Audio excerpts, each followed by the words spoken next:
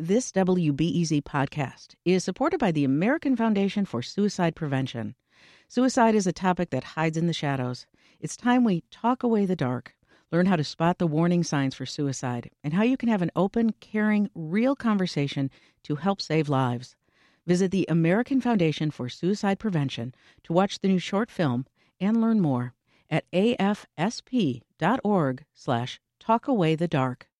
Think on your feet for our Fast and Curious 5K, a one-of-a-kind race hosted by WBEZ and the Chicago Sun-Times on Saturday, July 27th at Humboldt Park. More info and early bird registration at wbez.org/events. I'm Sasha Ann Simons, and this is Reset, your source for news, politics, and more. Over 500,000 DACA recipients are in a new kind of legal limbo. The Fifth Circuit Court struck down deferred action for childhood arrivals, ruling it illegal.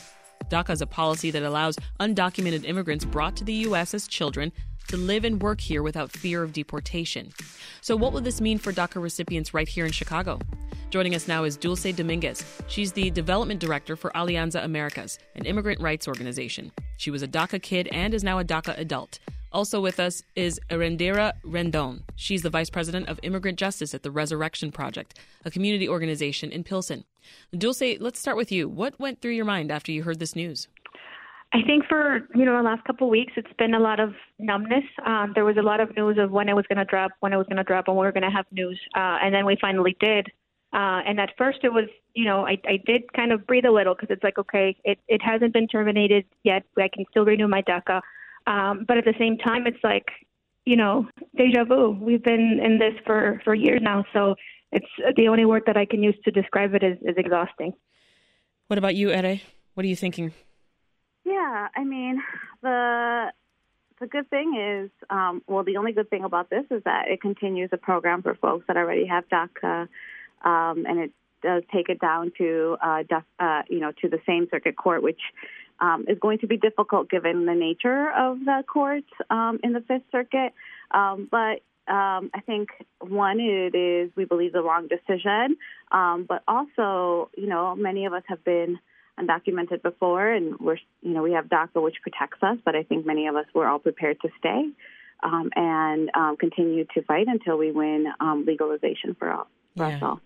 What have you heard from your clients, Ere? I mean, do they need any immediate legal help? Yeah, I think there's still a lot of confusion. We have had DACA been closed now for some time. So everybody who qualifies for DACA but has never been able to apply, we get a lot of questions about when they will be able to apply and if they'll be able to apply. For folks that currently have DACA, the questions are, should we renew quickly, even if our DACA doesn't expire for, another year and a half? And unfortunately, right now, USCIS only accepts DACA applications if they're 3 to 4 months out of being expired. So I think folks are trying to figure out what's the best way to prepare. How does this impact my job if DACA does go away and my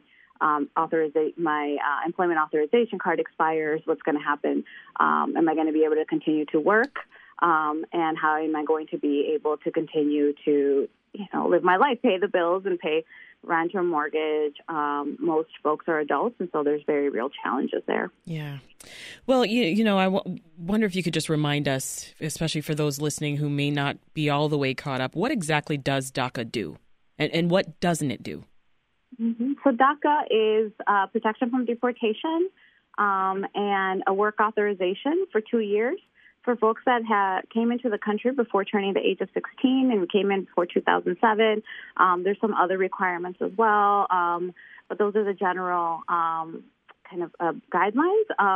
And folks are able to make sure that they're not deported from the only place that many of us have been able to call home, and then also during that time legally work in the U.S., which means many of us have built careers and have been able to do the things that most of our peers are doing, such as buying homes, buying cars, starting families. And so DACA really allows folks to be able to plan ahead, even if it's only 2 years. Dulce, can you explain to us how you applied for DACA in the first place? Yeah, so the first time that I attended a DACA workshop was 10 years ago at Navy Pier, where there was like 12,000 people that had arrived just to learn about what was happening. And a year later, I went to a local attorney that my family had been working with, and I was able to apply. There was a lot of fear. I think that we still have a lot of fear around what it meant to share our information, to come out and be, in a way a little bit more public with the legal system. So it was an intimidating decision to make for myself and my family, but we are grateful that we did, because it really has changed all of our lives for the better. Well, the Trump administration tried to end DACA, right? But a federal court blocked them. Now another federal court is blocking Biden's attempt to protect DACA. How has it felt for you to have all these courts and presidential administrations just arguing over your simple right to be here? It's very disheartening. Often I think about the fact that, my life is being decided and tossed between courts. That the way that they talk about DACA recipients or undocumented persons like my family, it just feels like it's very dehumanizing. And a lot of times I think we're just seen as, words on a paper, as opposed to like actual human lives that are planning essentially for two futures. One where we're able to continue to remain in our home and do all the things that Ede just mentioned, and another to prepare to possibly be deported and separated from our loved ones. Ede, as a DACA recipient yourself, how does that feel, having all this discussion surrounding whether you have a right to stay here? Yeah, I think it's definitely disheartening is the right word. There's a lot of ambiguity. Should I just bought a home a year ago, and part of the reason why I hadn't is because, how can you plan for the future? But at the same time, our parents did it. My parents bought their home a long time ago, and they're still undocumented. And, we know that this is a struggle, and that these decisions don't make it any easier. They make it more difficult for us to be able to plan. But we will continue to make sure that we're advocating for our community so that we can stay here, so that we can get completely legalized. And we also do the work locally to make sure that states like Illinois and cities like Chicago do the best that they can to protect us. Sticking with you, Ede, it sounds like the court's going to allow current DACA recipients to apply for an extension. Just help us understand what will need to happen for your clients to get that extension. So DACA recipients have had to apply every 2 years. We have to, pay the fee. We have to go through another background check. And we have to update USCIS or immigration in terms of where we live, where we have lived, and we do that every 2 years. The current ruling continues that. So folks, as they approach about 5 months of their DACA expiring, is really when they should reach out to their either nonprofit who is serving them, like the Resurrection Project, or their attorney, or if they do their cases on their own, start getting ready to reapply. And in about 4 months of your DACA being expired is when you should submit your application for renewal, so you make sure you get it back in time, and you're not kind of risking some overlap time where you're not protected from DACA. I see. Are there any signs of how long the extensions will last? We don't know. This is going back to a lower court, and we will see what the lower court rules. And then and then there will be an appeal. And so what we've been seeing for the last 4 or 5 years of back and forth is likely to continue, perhaps until this gets to the Supreme Court. But there's wide precedence of prosecutorial discretion that the president has, that every president has in terms of how they choose to enforce immigration policies, given that, there's only so many resources. And so we do feel that DACA is lawful, and we hope that ultimately it will be protected. What was the process like for you, Ede? Oh, to apply? Yeah. Well, I actually volunteered when those 12,000 folks arrived at Navy Pier. I applied in, I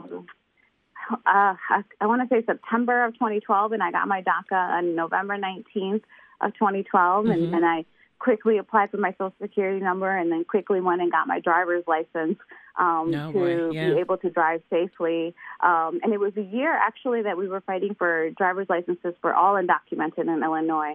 So the day after I got my driver's license, I drove down to Springfield and kept advocating so that everybody could get a driver's license and our streets could be safer.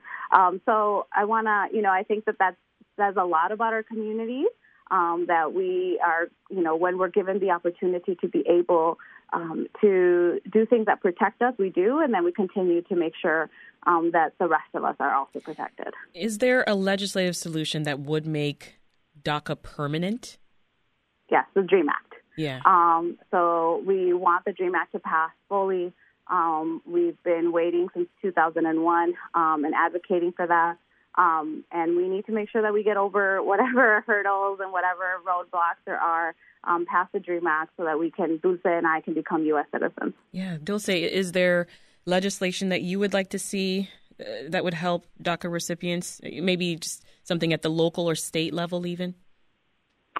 I think what Eddie just mentioned about the DREAM Act is something that we have been waiting for, but also having uncertainty on what the political landscape is going to look like in the coming months does bring a lot of attention to what the president can do administratively, as well as what local and state governments can do to either open access to certain benefits, access to education, or setting parameters that will keep families safe, either around public spaces or things like that. Mm-hmm. So as there is a lot of uncertainty, there are opportunities for state and local government to really step up and protect these families. Any thoughts there, Ede, about state and local governments and what else they can do? Yeah, at the state level, we've been working on making sure that undocumented immigrants can qualify for health care. So right now it starts at the age of 42, and so that means that we have a current gap of folks that are 19 to 42, which is actually 42. The DACA population. Yeah. Right. So we want to make sure that we continue to expand that Illinois continues to lead the country in, allowing all folks that live in Illinois to get health care coverage. The state could continue to open up, as Luther mentioned, more educational opportunities. It did pass the RISE Act, which was historic and allowed undocumented students to be able to qualify for state assistance. And then, we want to make sure that we continue to expand what kind of benefits that folks can qualify for regardless of their immigration status. Mm-hmm. The city has already also expanded the STAR scholarship for city colleges. And so we live in a relatively good space, but there is more that can be done around access to legal services, around access to health care, and around access to educational opportunities. Yeah, good points. Well, leave us with this. I'll ask you both this last question. Your message to the undocumented kids who are coming into the U.S. today, who are ineligible for DACA. You first, Ede. I didn't get DACA until I was 26, so well into my adulthood. And the challenges are very real. It is very challenging to be an undocumented adult. It's challenging to be an undocumented child, but even more so to be an undocumented adult. Yeah. But we have we live in a good place in terms of being able to go to college because we have access to in-state tuition as well as some assistance. And then afterwards, there's a lot of organizations that are able to and willing to help in terms of navigating the world as an undocumented adult. Yeah. And there are a lot of us, and you're not alone. There's help out there. Mm-hmm. Yeah. What about you, Dulce? Your message to those kids? I think oftentimes in the immigrant rights space, we like to say that home is here and that we are here to stay. And that is just very, very true. And I take that to heart. And I hope that others that are in this situation as well know that we will not stop, but we will continue to fight to make sure that we are no longer treated as political pawns, but that our lives are humanized. So similar to Ede, there is many of us, and the fight will continue. Dulce Dominguez is a DACA recipient and the development director of Alianza Americas. That's an immigrants' rights organization based in Chicago. And Ede Rendon is vice president of immigrant justice at the Resurrection Project, a community organization in Pilsen. Thank you both. Today's show was produced by Char Daston and mixed by Ethan Schwab. If you enjoyed this interview and you want to hear more conversations like it, consider subscribing to the podcast. We've got tons of interviews covering the news, politics, the economy, arts, and culture. And don't forget to give us a rating. That really helps other listeners find us. All right, that's it for today. I'm Sasha Ann Simons, and we'll see you tomorrow.